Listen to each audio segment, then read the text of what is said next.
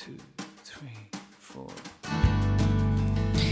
I've always been intrigued by the stories of people in the jewelry industry who make these items, what inspires them and brings them to this world. I'm here to share their stories. This is 1,000 Facets.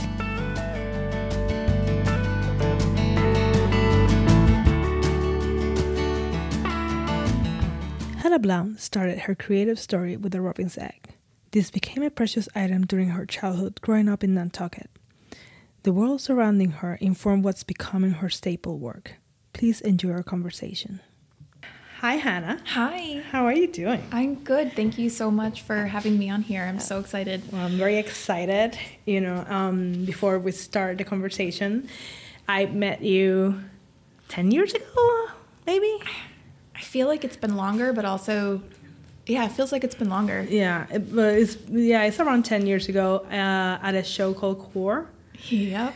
And I love your work before. I saw it online and I follow you, before, and it was really nice seeing. I didn't know that you were in that show, so it was really nice to see you at the show.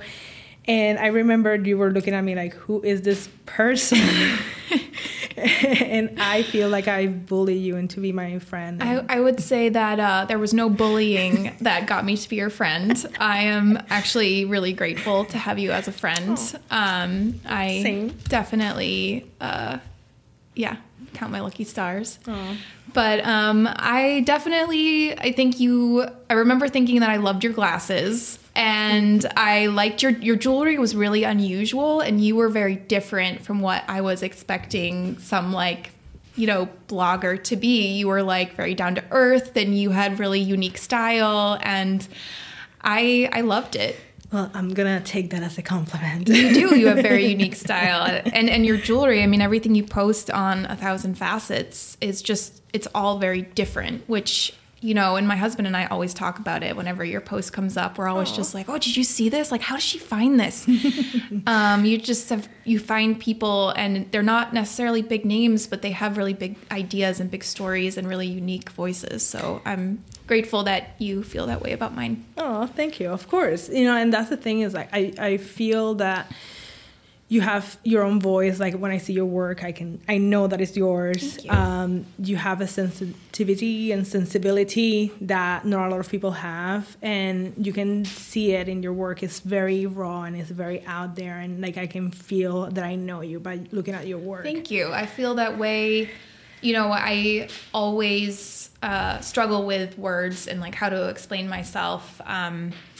When I did my thesis in college, it was all the weighting collection. It was all branches and eggs. And I was making all these pieces and I did not understand what they meant until I had to put words to them. And I realized that my language really is in the visual and the physical rather than in words. And so I can't remember where I was going with that, except that I definitely feel like I put my story out in the work.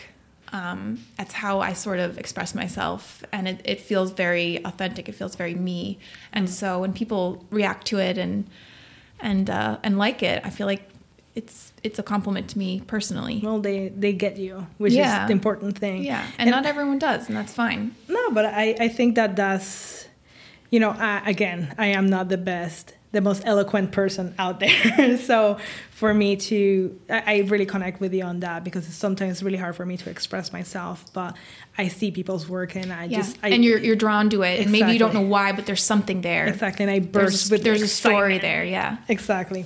So let's start with the beginning. Where did you grow up? I grew up on Nantucket Island. Ooh, an island girl. I am an island girl. Was.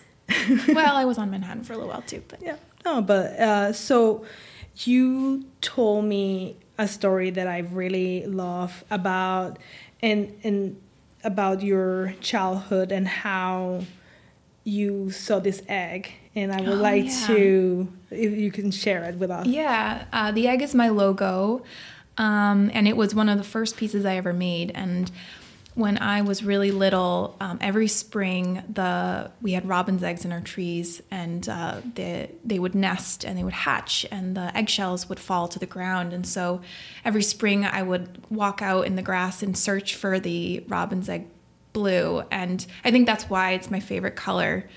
But I thought they were so beautiful and so precious. Before I was influenced by the rest of the world, before I knew what money was, before I knew what value was, this was like the most precious thing, and I would collect them. And I think that it is really an authentic beauty and relationship that I have with that as a beautiful object and a precious object, because it was before anyone else told me what value was. Yeah. And that's the thing, is that Mother Nature is the best designer. It really, really is. Yeah. And that was what my whole collection, the Waiting collection, was about, was that like we can do all these fancy things, but like the composition of a tree branch and just the shape of an egg is extremely complex, even though it's so simple. Yeah. And I think it's very inspirational. Well, it's one of the stories that I've always thought of. When I think of you, I always think of the egg. Every time I see an egg, I think of you. Yeah. And it's just like something that it has stayed in my mind for all these years. Oh, good. Do you have a first memory of jewelry? I mean, I have a lot of first memories of jewelry. I think what a very big influential part of my life was my great aunt Ruth, who I was named after. My middle name is Ruth. And I wasn't very close with my grandmother on that side of the family, but my great aunt Ruth, she was a widow and she didn't have any children. And so she sort of adopted me and my brother as her grandchildren. And so I would go visit her. That was like my vacation. We would eat Pringles and watch Law and Order. And where was she located? She was in North Dartmouth, which is where I actually ended up going to college. But she would just pamper me in ways that, like, you know, we didn't get pampered. I was one of 7 kids. Like, we didn't get our own box of Pringles. We got like one Pringle, or none, or no Pringles. But she had this cameo ring it was just an antique shell cameo. And I loved it, and I would always borrow it and wear it. And I think that's really what informed the cameo collection, was that concept of the face. And it was just so poetic, even as like a little kid. Mm-hmm. And so, yeah, that was probably my first memory of jewelry. I love that. I think that's so beautiful. So you can say that she basically informed your taste in jewelry in a way, indirect way. Yeah. She was definitely the start, and she had a lot of jewelry that was costume, and it wasn't, really my taste, but there were 2 pieces that were, and it was the cameo and it was her engagement ring, which was this little snowflake of diamonds. Yeah. And when she passed away, my cousin, who was the executor of the will, she came to me and was just like, you need to have these 2 pieces. I know how important they were for you. And I was really grateful that she was willing to give me those pieces. That's so beautiful. I have them. So you're one of 7 kids. What number are you? I'm number 6. Oh my God. I was the baby until it wasn't cool to be the baby anymore. And then my little sister was born, and then she was the baby, and I was like one of the grown-ups. How like, what's the age gap between? It's 17 years. Oh, wow. Yeah, between the oldest and the youngest. Wow, that's a lot. Yeah, but the biggest gap is between me and my little sister. It's 5.5. Oh, wow, that's a big gap. So what was it like to grow up with so many siblings? It was really busy and chaotic and loud, and you had no personal space. And, I don't think I had my own room until I was like a senior in high school. Oh, wow.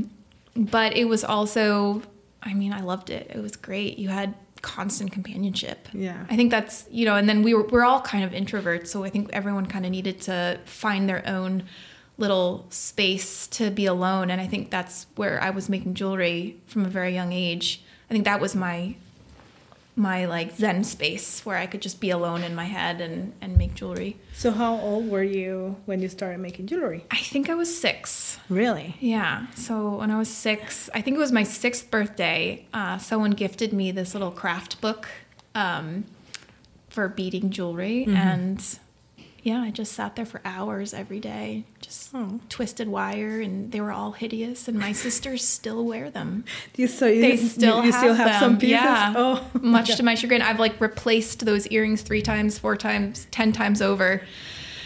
and they still cherish those pieces. Oh, that's beautiful. But it means a lot, and that's the thing about jewelry. It's like, it's not about the price or it's the meaning. Yes. It's not about how valuable it is. It's how valuable it is for the person. Yeah. You know? And you can see that a lot in heirloom jewelry too. That like, it's not the value of the stone. It's the memory and the emotional connection to the piece. Oh, yes, for sure. Like, and that's the thing that really draws me to jewelry. Just seeing that it's something that can be passed down. It can live longer than just, a season. Exactly. And then it just tells so many stories in one place. Mm-hmm. So you go through your beading phase, like most of us have experienced it in a way. Yeah, definitely. I just never stopped. How do you, when you went to high school, and you told me actually that you were homeschooled. I was homeschooled. That's why I'm so weird. You're not weird. You're beautiful and wonderful. But all my favorite people are weird. So yeah, well, you're weird. And in a good way. I wear it as a badge of honor. Yes, as you should. Weird. I'd rather be weird than just a basic person. Yeah, absolutely. So when you go to high school, like, what kind of jewelry were you making during that time? Do you remember Tin Cup? Yes. Do you remember the Tin Cup necklace? Yes. I'm so embarrassed. I made so many of those necklaces and would give them to all my friends, and even some people who I just wanted to be my friends. I'd be like, here's a necklace. And it wasn't necessarily pearls. It would be like Swarovski crystals or something. I mean, it was not great. That was probably more my freshman year. And then I actually took some metalsmithing courses when I was in high school, and there was a jewelry program there, which I'm very lucky. And I had a teacher who just sort of made it happen. Really? Yeah. And you're only supposed to take that class like once or twice. And I think I took it like 4 times. And I was I was a decent student. So everyone was just they were like, yeah, you can just take the class again. It's fine. But then I started working for a goldsmith, and I was doing, everything from carving, like they had a lot of scrimshaw pieces, and I would like carve them so that they fit in this basket, and they would string pearls, and I'd like polish the clasp. So that was a big part of my journey into the finishing part of jewelry, and just having the eye for finishing, which is definitely a learned skill. So. Yeah, and that's the thing, is like not a lot of people understand what it is to finish a good finish in the pieces of jewelry. And I definitely think that's probably my favorite part of the jewelry, is just putting that final, like making it. There are so many ways that you can sort of fix a piece, and it doesn't have to be like the traditional polish. It can be something totally different. It can be a hammered finish. It can be a raw finish, but there is like a poetry to how you finish the piece. Exactly. That's sort of a signature. Oh, I love that. And I feel like a lot of people that don't understand jewelry are just like, oh, it's polished and that's it. Yeah, but I also feel like people can see it, they just don't know what they're seeing. Yeah. So, I remember someone once telling me that a really well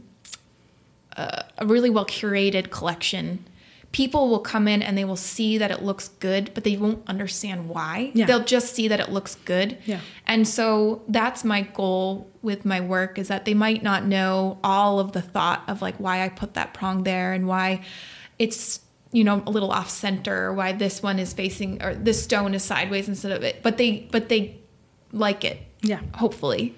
And that, but that's the thing, is that language that you're sharing with the audience, right? That's my language, is definitely the visual. So yeah, I love that.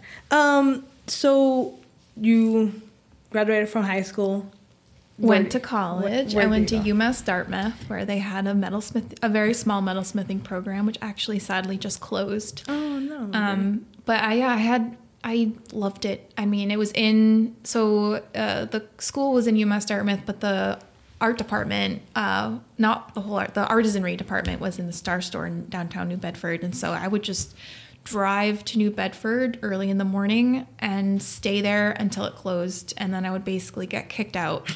by the security guard who became sort of friends with me. And I would like make sure everything was shut down properly because it was like my OCD was coming out. And then I would go home at like 2 a.m. and start my homework for my other classes. I could not get myself out of the studio. I loved it. And I saw it as such a learning experience, and a lot of there's a grad program there, and there are a lot of grad students, and they sort of adopted me too because I was there as much as they were. Yeah. And so they would teach me how to use the machines if I was nervous. And, you know, I'm really grateful. I think I learned as much from the grad students as I did from the teachers. That's great. So what kind of courses do they have usually? Like, is it more contemporary work, or it was more? No, really? That's what I really liked about the program is we didn't learn anything about CAD or anything about computers at all. It was casting, it was stone setting, it was carving, wax, it was forming, planishing, soldering, you know, all everything from sawing the basics and soldering to like repoussé and chasing. So it was very much traditional metalsmithing. Very hands-on. And it's funny because people think it's such a focus. It's actually not. We really just touched on the basics. Really? And didn't even really have time to become an expert on it. We really just had time to learn the skill, and then it was kind of up to us to go and become an expert on it in our own time. Interesting. Very interesting. There's just it's such an old craft. And the interesting thing is that there's so many techniques that have been passed through thousands of years that are still the same. Yes. And that's what I love about jewelry in a way, that it's just like there's still all these old techniques that are still completely useful and completely perfectly to do, and like you keep passing them through generations. And there's some that have died, which breaks my heart. Yeah. But I think that's fabulous that they still teaching that way. Yeah. I was really happy to have that skill set. Did they teach you a little bit about the business part of it as well? Not a lot. And I think that was where I wish I had taken maybe some business courses. For me, it was really more about the craft, and if you build it, they will come. And that's just not the best attitude when it comes to the business.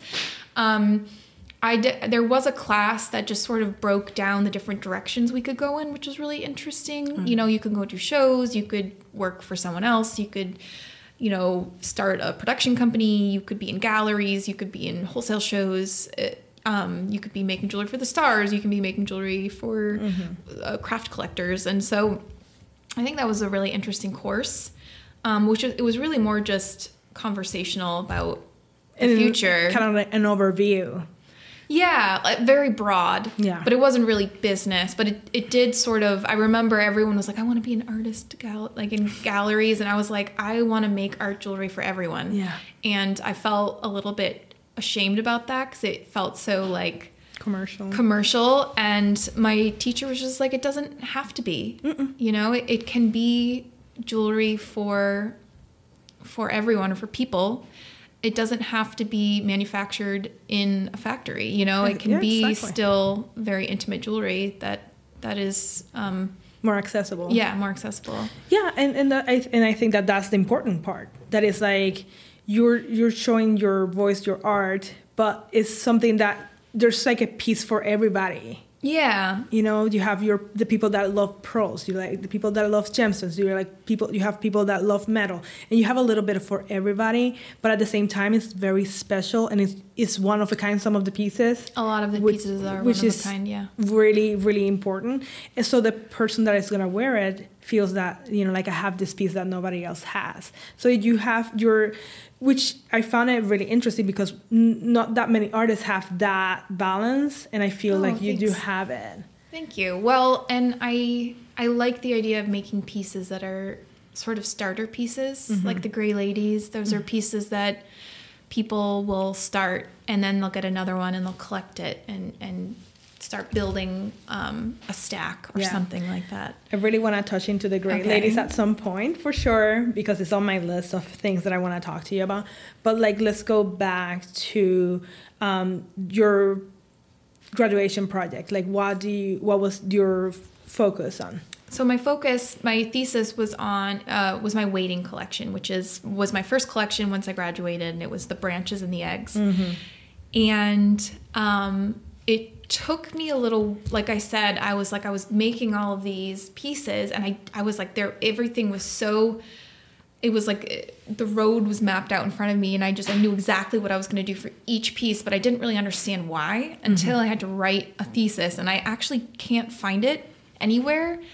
But because it was the hardest thing I had to do that year was just write about it and name the pieces, because I knew that I was doing everything for a reason. I just didn't know what that reason was. But it's called wading because it was really about the juxtaposition of branches and eggs, like barren branches and eggs. So barren branches, you kind of think of winter, you think of death, you think of them being really dry and these dead brambles. Mm-hmm. And eggs, you think of as life, and their life is coming, but they're both harboring life inside them, and they're both just waiting for the rain. Oh, I love that. So they're waiting for the spring when the trees are going to bloom and the eggs are going to hatch. And so even though one kind of represents totally different things in their hibernation, they really are very similar. Oh my God, that's so beautiful. Yeah. I'm like about to cry. It's like so beautiful. See, you can explain it beautifully there. Oh, thanks. Well, it can sound a little cheesy too. I was, 20, or 21, but it's really beautiful, and it really, like, that meaning, like, I've never thought about it. So now you're like, I'm thinking it in that way, so now I'm definitely gonna see branches in a different way. Yeah, even like driving down the highway and it's the winter and it looks kind of sad, but they're just waiting. They're just waiting. They're patiently waiting. And I don't know if I ever showed you the collection, but I had a lot of like eggs with branches breaking out of them instead of chicks. And well, definitely, I really want to see that. I think I've seen some of the pieces. Yeah, I think I've seen some of the pieces, but we're definitely going to show them, and we're going to share those pictures, because I know that the people that are listening to the podcast are going to want to see them. Okay. Because I have pictures somewhere. Yes, you're going to have to dig them out. So once you graduated, like, how the collection was received and your thesis? Oh, it was my thesis? Yeah. It was good. I think I did very well, and yeah. You graduated. I graduated. So after you graduated, what was your journey? My journey was, so I worked for a jeweler I worked for a few jewelers. Bench jeweler, yep. Mm-hmm. And even some working in retail. And then eventually I ended up moving to Boston, and I wanted a job that, and while I was doing that, I was like, I saved up my money and got a torch, and then I got a bench, and, I was living at home and just trying to build the collection, because I knew that I wanted to do production for the waiting collection, but I didn't have, all of the pieces for the thesis were one of a kind. So I was sort of like taking that inspiration and then making wearable pieces out of it, because they weren't really wearable. But while I was doing that, I was working, full time. And then I moved to Boston, and I really wanted a job where I could work there all day, but it wasn't jewelry. So I could still go home and sort of turn my jewelry brain on and not be exhausted. So what did you do? I just worked retail. Oh, really? A little dress shop, and it was really fun. And I learned a lot about business. Well, not a lot, but I saw how they were running the business, and it was really interesting because they were very creative buyers, but they were very smart, and I really liked that. And so I worked there, and then I sort of cut my hours down a little bit at a time. And I still remember I was working at this dress shop, and working there was taking away from my jewelry time, and I was, really frustrated that I was working. So I was like, I have all these emails and I have to make this piece for this person. And then I called my mom, and I was like, venting about it. And I was like, do I make this jump? Do I just quit my job? And she said, Hannah, sometimes you just have to jump in, swim as hard as you can, and not look back. And I was like, okay. And I got off the phone and I called my bosses and I said, I'm giving you my 2 weeks notice. And they said, we knew that was going to happen and good luck. So and how long ago was that? Oh gosh, I can't remember. 8 years? No, 10.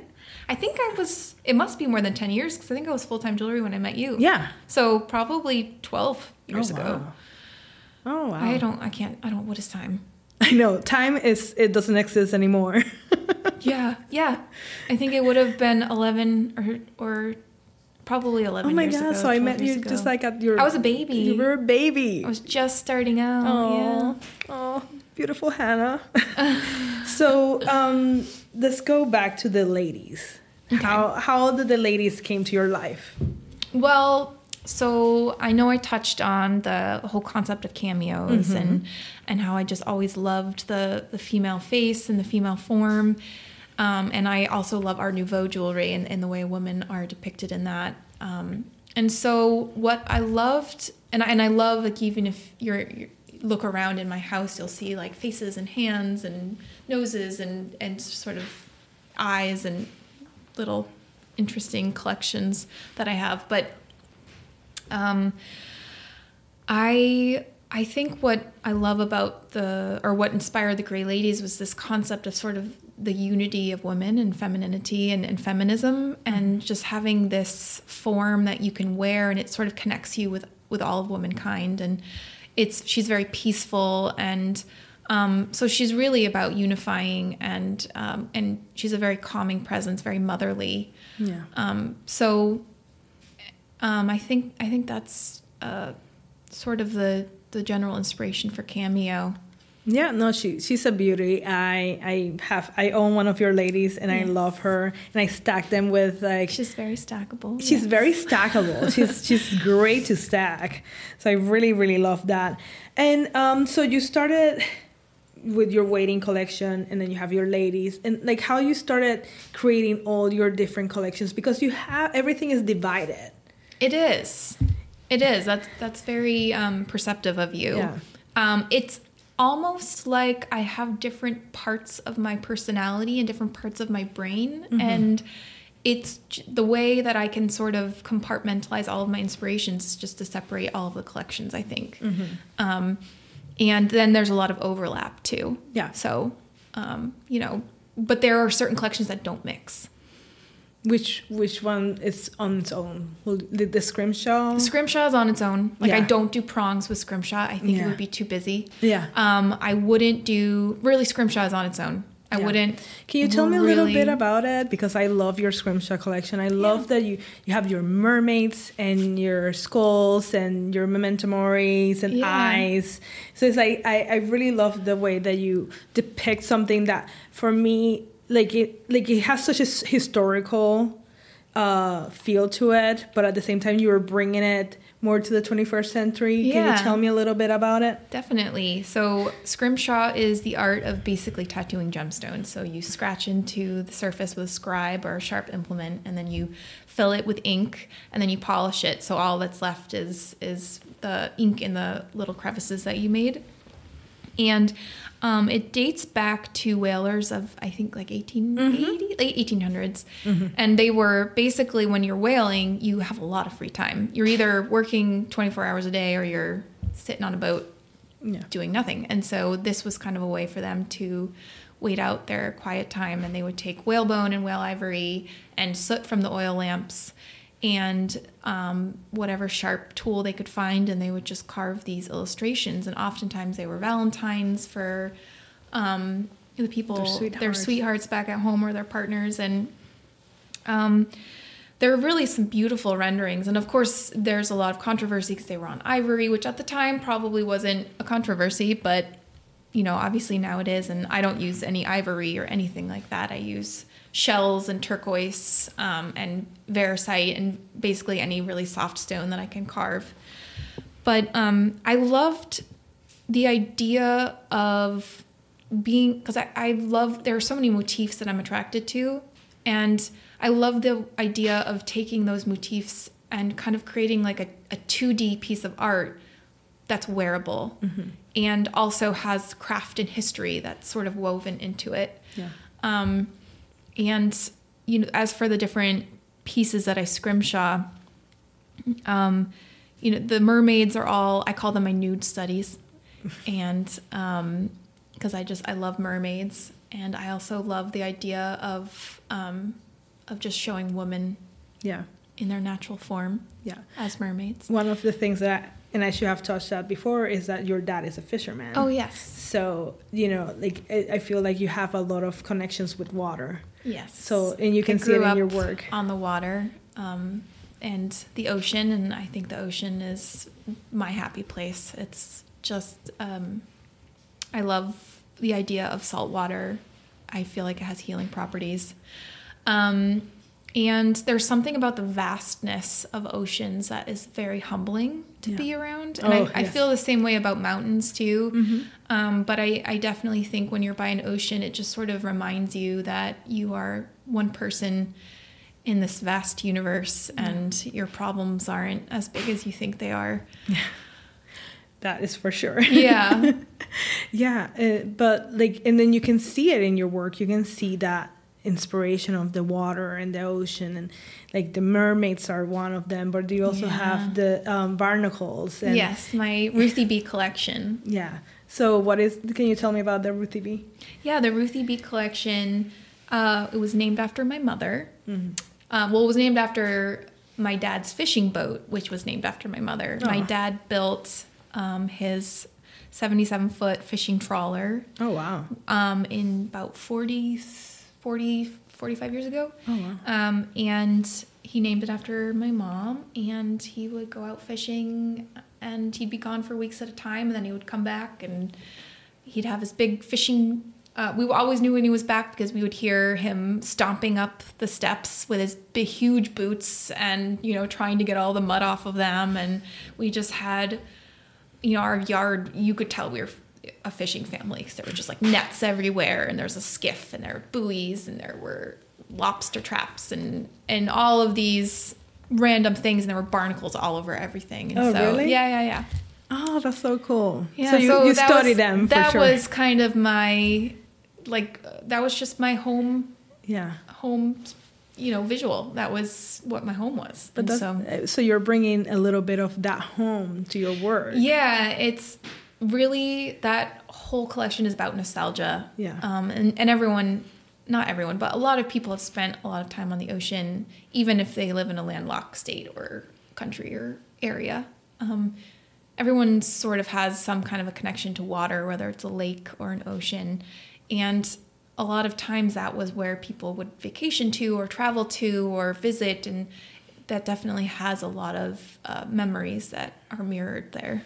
I love that. Water is definitely, water features is definitely a waterfall. That's my favorite. That's where I feel more in touch with the world. It's just seeing the water just flowing. And it's just so beautiful. Yes. And it's not perfect. Yes. And that's okay. Yes. And, and that whole collection, I still remember when I created it, I decided, it was one of my first collections, I decided I wanted to do a nautical collection. And everyone who I knew said, oh, okay, well, you're going to do anchors. A nautical collection. You do some shiny shells and an anchor, yeah. And they all said, oh, okay, well, I'm sure you'll do a great job, but it's not going to be for me. Mm-hmm. And I remember hearing that and saying, challenge accepted. And so I really felt like, and especially having grown up on Nantucket and working retail and different jobs there, I was seeing a lot of nautical jewelry, but it didn't really show the authentic ocean. It wasn't the ocean. It was some polished iteration of something that probably didn't even grow in the Atlantic Ocean. And so I really wanted to create a collection for people who had really spent time on the ocean and studied the ocean and collected objects from the ocean and had this connection there. And I definitely think that people could sense that when I first made it, that they were like, this is what being by the ocean really means. And that was my goal, was to really create an authentic nautical collection. The article can become so campy and cheesy and definitely and touristy. Yep. And the way that you created it is chic and so beautiful and like even the way that you have the pearls with the barnacles all in it, like they just feel like the barnacles are growing from the pearl on the pearls, and it's just so beautiful. Thank you. It's like you can tell that you really understand the way that the ocean reacts, like things Thanks. in the life reacts in the ocean. Thank you. Well, I love the ocean, and I love the connection that people have. So it's sort of dual. It's both the ocean and also what we remember the ocean as. Yeah, I love that. Can you tell me a little bit about your vanity series? My vanity series, that's my collection of gemstones. Which is one of my favorites. Yeah, it's one of my favorites to make. There's something very satisfying about pushing all the prongs down and sort of putting the final touch at the finishing on it. Yeah, I remember seeing it. Sorry to interrupt you, but I remember seeing them, seeing those knife edge prongs with the beautiful inclusions in the gemstones. Like I feel like you and I have like a very similar affection for gemstones with inclusions. Yes. And I think it's like one of the things that I'm really like your work really spoke to me, because it's like I feel like you understand me by picking the gemstones that you pick.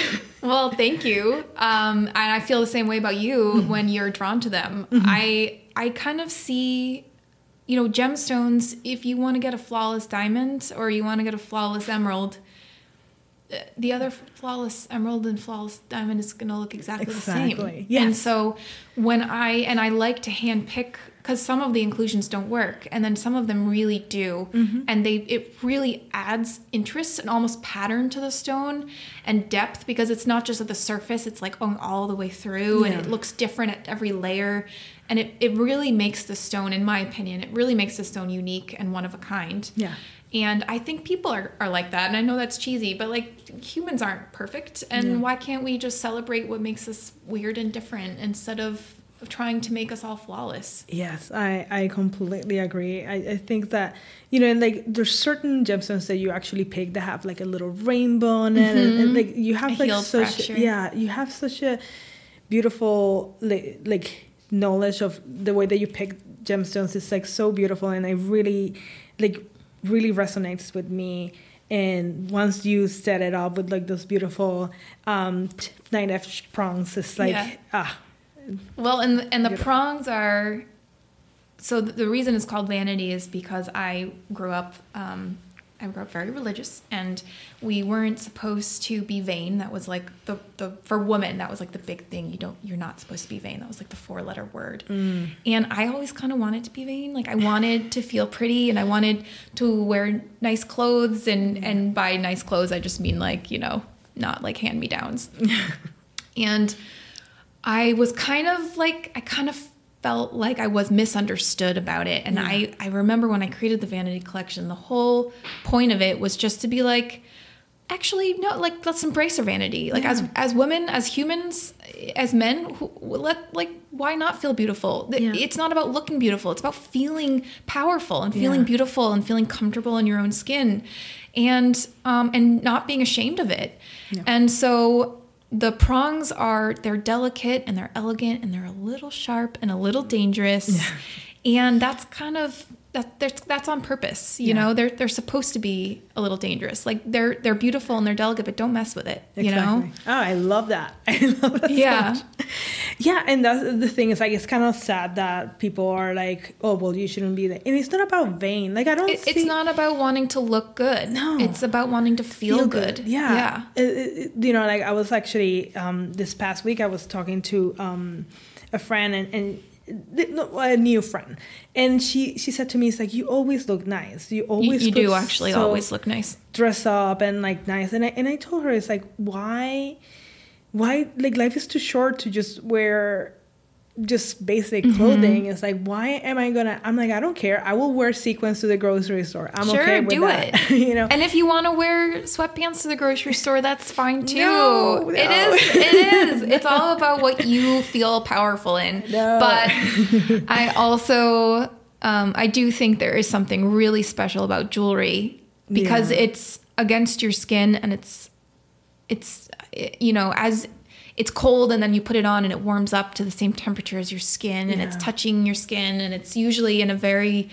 intimate place, like a necklace that's against your chest, or it's earrings that are, right near your face that you touch, or they're on your hands, which are doing things in your life. Yeah.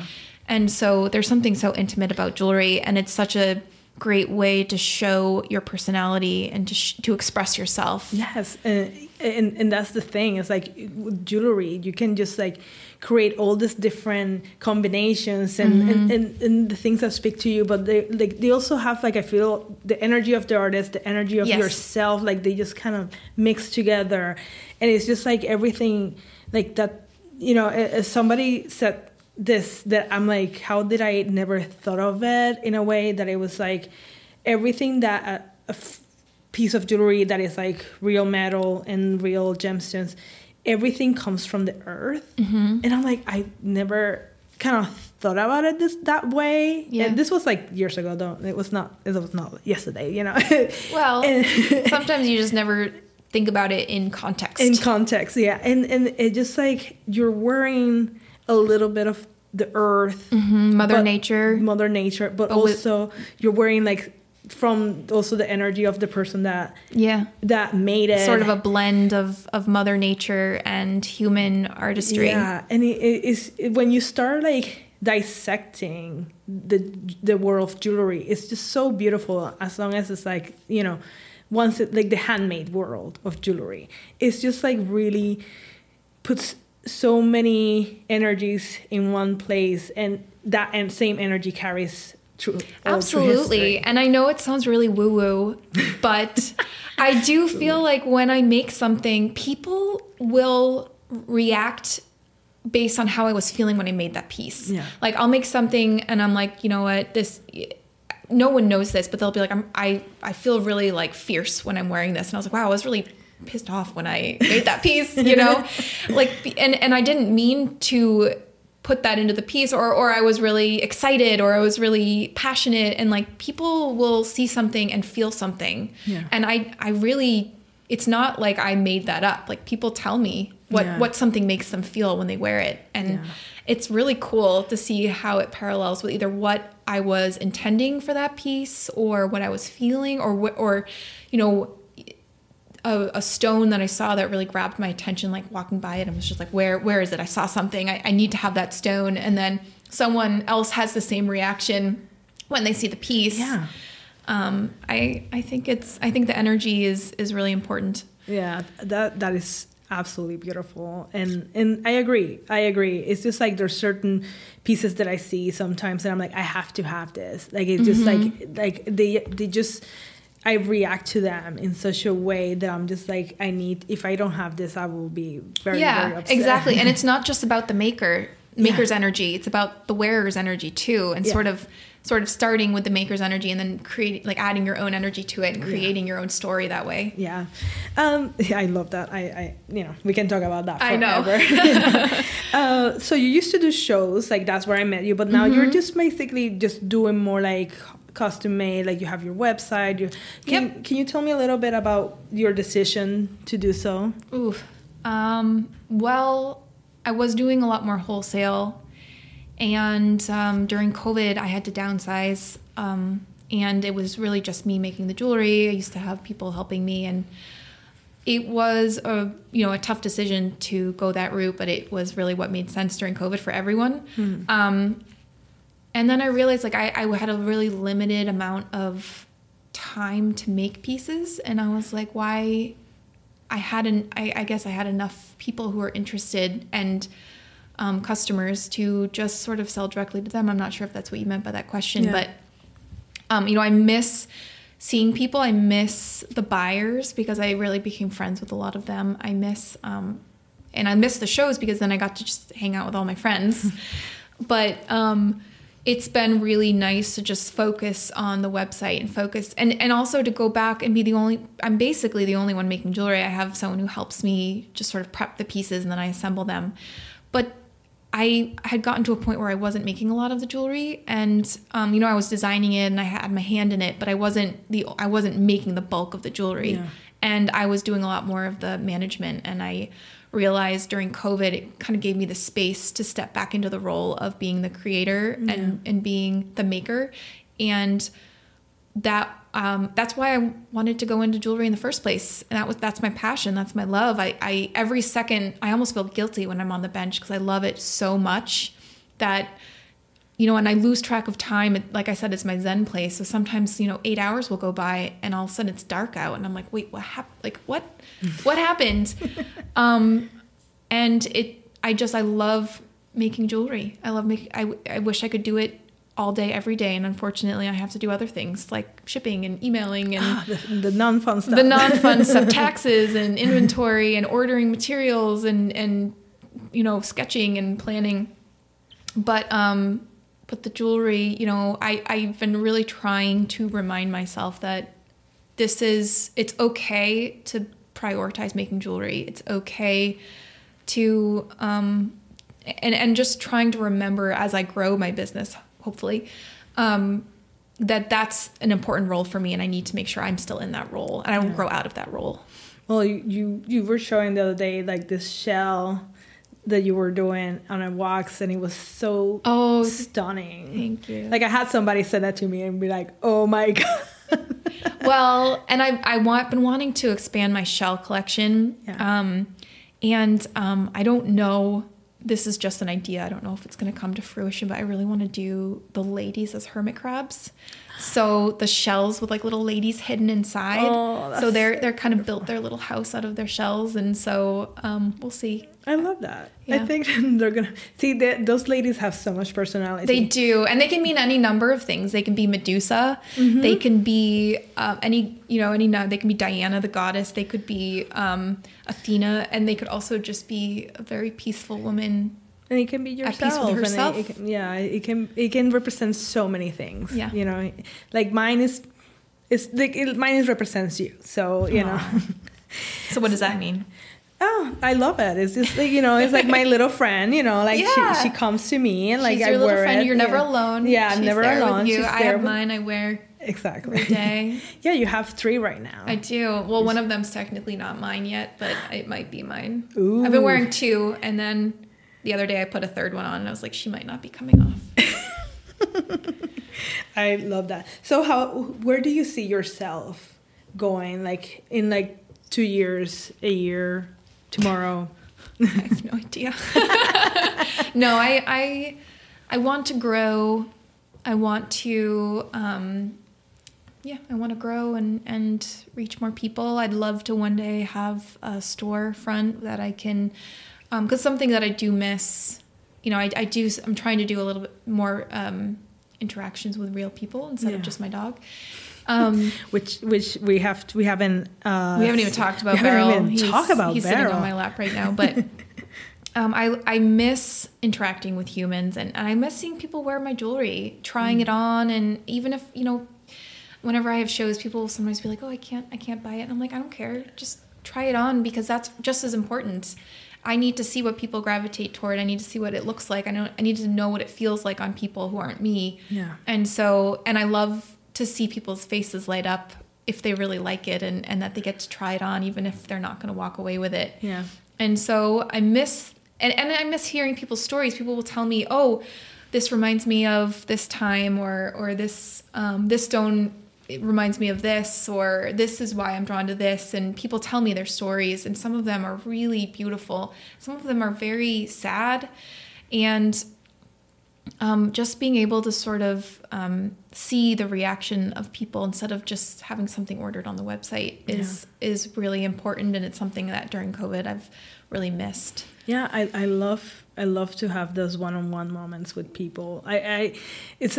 It's when I buy from artists, sometimes it's just like, everything is like online interaction here or there. But I love to see, like it's like some people, they're just like, they just want to see my face when I open it. So they get excited. It's like, it's very like that human interaction. And I feel like we've lost it a lot doing online business, which is like a gift and a curse. Because you don't get to hear the story, like see the people and hear the first hands. You get like stories on an email. Yeah. And doesn't have the same passion. Yeah, it's still very special. But, you know, we've had, yeah, it is very special to have it over email too. But it's, yeah, like you said, it's just very different being in the presence of people and talking about it. I think it's beautiful. Well, I really love talking to you, and you know, we've been talking for a while, but I have like a few compulsory questions that I want to go over with you. What's your favorite gemstone? Turquoise. What's about turquoise that you love? I love turquoise. I love the color. I love the stone. I love what you can do with turquoise. I can carve turquoise. I can scrimshaw turquoise. I can set it in prongs. I can make it into an engagement ring. I can make it into a big pair of funky earrings. I think everyone looks good in turquoise. I think it is the most universally, it just looks good on everyone. Universally flattering color. She is stone. Wearing a turquoise. I am wearing turquoise right now. Yeah, I'm not wearing my normally I'm even wearing earrings. Like all of my jewelry is turquoise. And I think it took me a little while to convince people of this, because people are always like, oh, turquoise is such a bold color. But I'm like, but it looks good on everyone, and it's good in the winter. It's good in the summer. You can dress it up. You can dress it down. And it looks good with dark hair and light hair, and it doesn't matter who you are. It's gonna bring out something really nice in you. Oh, I love that. What's your favorite technique or tool? I do love finishing. I know that sounds so boring, but I love the finishing, like the sanding, and it's just very cathartic for me. I also love stringing pearls. It's also very cathartic for me. Oh, but it's very meditating. Yes. Yeah. Yes. It's great. Who's your favorite artist? That would be a toss-up between Ted Muelling and who is the reason I started making jewelry. Really? Yeah, I used to walk down. There's a store called Patina, which was I think she just sold it. It was owned by Carol, his sister, and I would walk down and I would just look in the cases, and she would say, "Do you want to try it on?" I'm like, "Oh no, I'll look." And so that really informed also my aesthetic, I think. And then Gustav Klimt. I think he paints like a jeweler. There's somebody told me that there's like one of those light shows. Yeah, I want to go see that. Yeah, I love his gold collections. Like the way that he uses gold leaf is just so beautiful. And that's why I think he paints like a jeweler, because he has these kind of 2-dimensional like patterns and the gold and the metallics, and then he has these really soft watercolor faces. Yeah. And that's really how I think it really shows this sort of like this 2D and this 3D combination that's really interesting. Yeah, that sounds great. What's your favorite thing to listen while you work? Oh boy, murder mysteries. I know it's so cheesy, but I think it's because my great aunt introduced me to like Law and Order when I was really little, and it was like such a so something we did that was so special together, because we didn't have TV growing up.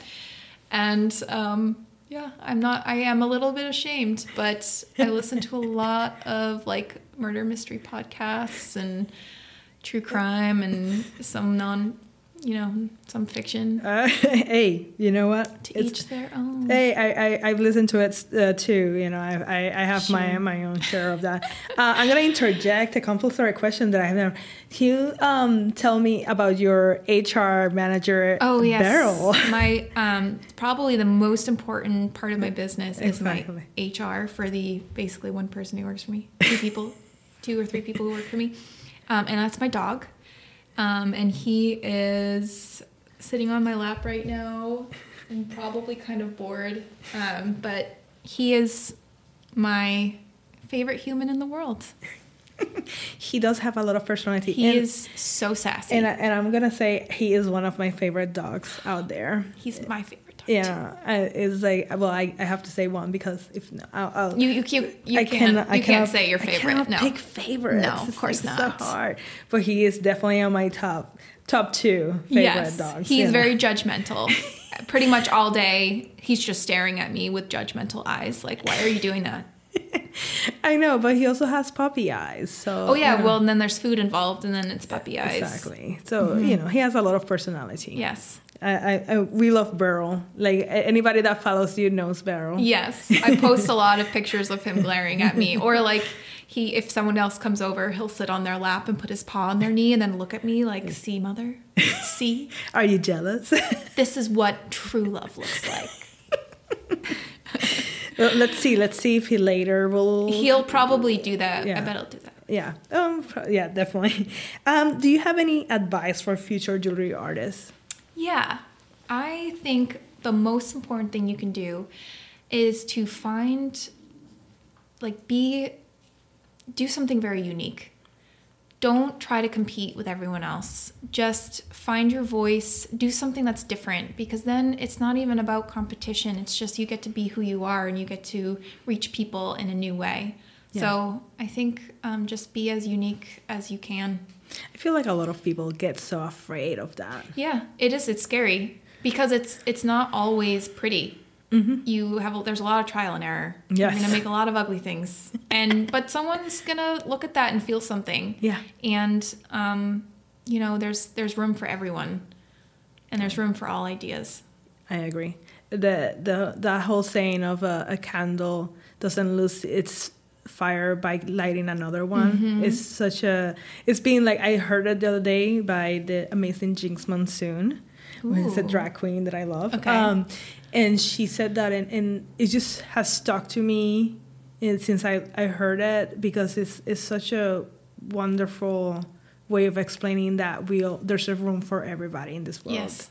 It's just, you have to just be nice and good. And I agree. And I think that our industry, you'd think, would be very cutthroat, but I actually think not our whole industry, but sort of where we're at in this artisan jewelry industry, it's very uplifting and it's very supportive. We've been trying, I feel like this generation, we've been trying, and I've been trying to work on that, and I think I've seen a lot of people that we're trying to show that we have to lift each other up instead of just I think that you literally do that. You're doing that right now. You do that with 1,000 facets. You do that with the way that you promote people that you believe in. Oh, thank you. I think it's just very important to show how creative people can be, because I can post diamonds as forever, and like something luxury and something that costs $1 million to make, but like it's just those people that think outside the box, that are doing everything. Most of you guys are doing either it's like 1 or 2 people shows, and you're working in a vacuum on a bench and just not having too much time to be around in the world. But you guys are the ones that are like really making the soulful pieces, and pieces with a history and a voice and a love. Yeah. And it's so inspiring to me to see so much creativity, and like, how can I not share that? Yeah, I mean, I look at the people that you're posting and I'm blown away. I want to know, and I know that's sort of why you started this podcast. Like, I want to know how their brain works. Like, how did they come up with that idea? It's brilliant. I know. Me too. Like, trust me. I can just so appreciate, that in other designers, and I think that's good to feel that way. Yeah, that is 100%. You're right, 100%. Hannah, you're a delight. Oh, thank you. I love you so much. Thank you so much for having me on here. Of course, you're part of my crew, and I love you. I'm grateful. You too. I'm very grateful to you, and thank you. And Beryl, do you want to say something? No, he doesn't. He doesn't. He has nothing to say to you. Look at that face. Oh my gosh, sassy! Yeah, I told you. He's been giving us that. Well, thank you so much, and thank you. Have a great rest of the day. We're gonna have pizza now. Yes, we are. I'm very excited. Okay. You can find Hannah Blount on Instagram at Hannah Blount Jewelry, or visit her website hannahblount.com. 1,000 Facets is produced and edited by me. Please visit 1000 Facets on Instagram to see photos of some of the things we spoke about during the interview. Music by Chris Keys. You can find him on Instagram at Chris_Keys__. Please remember to rate us on Apple Podcasts. Thank you so much.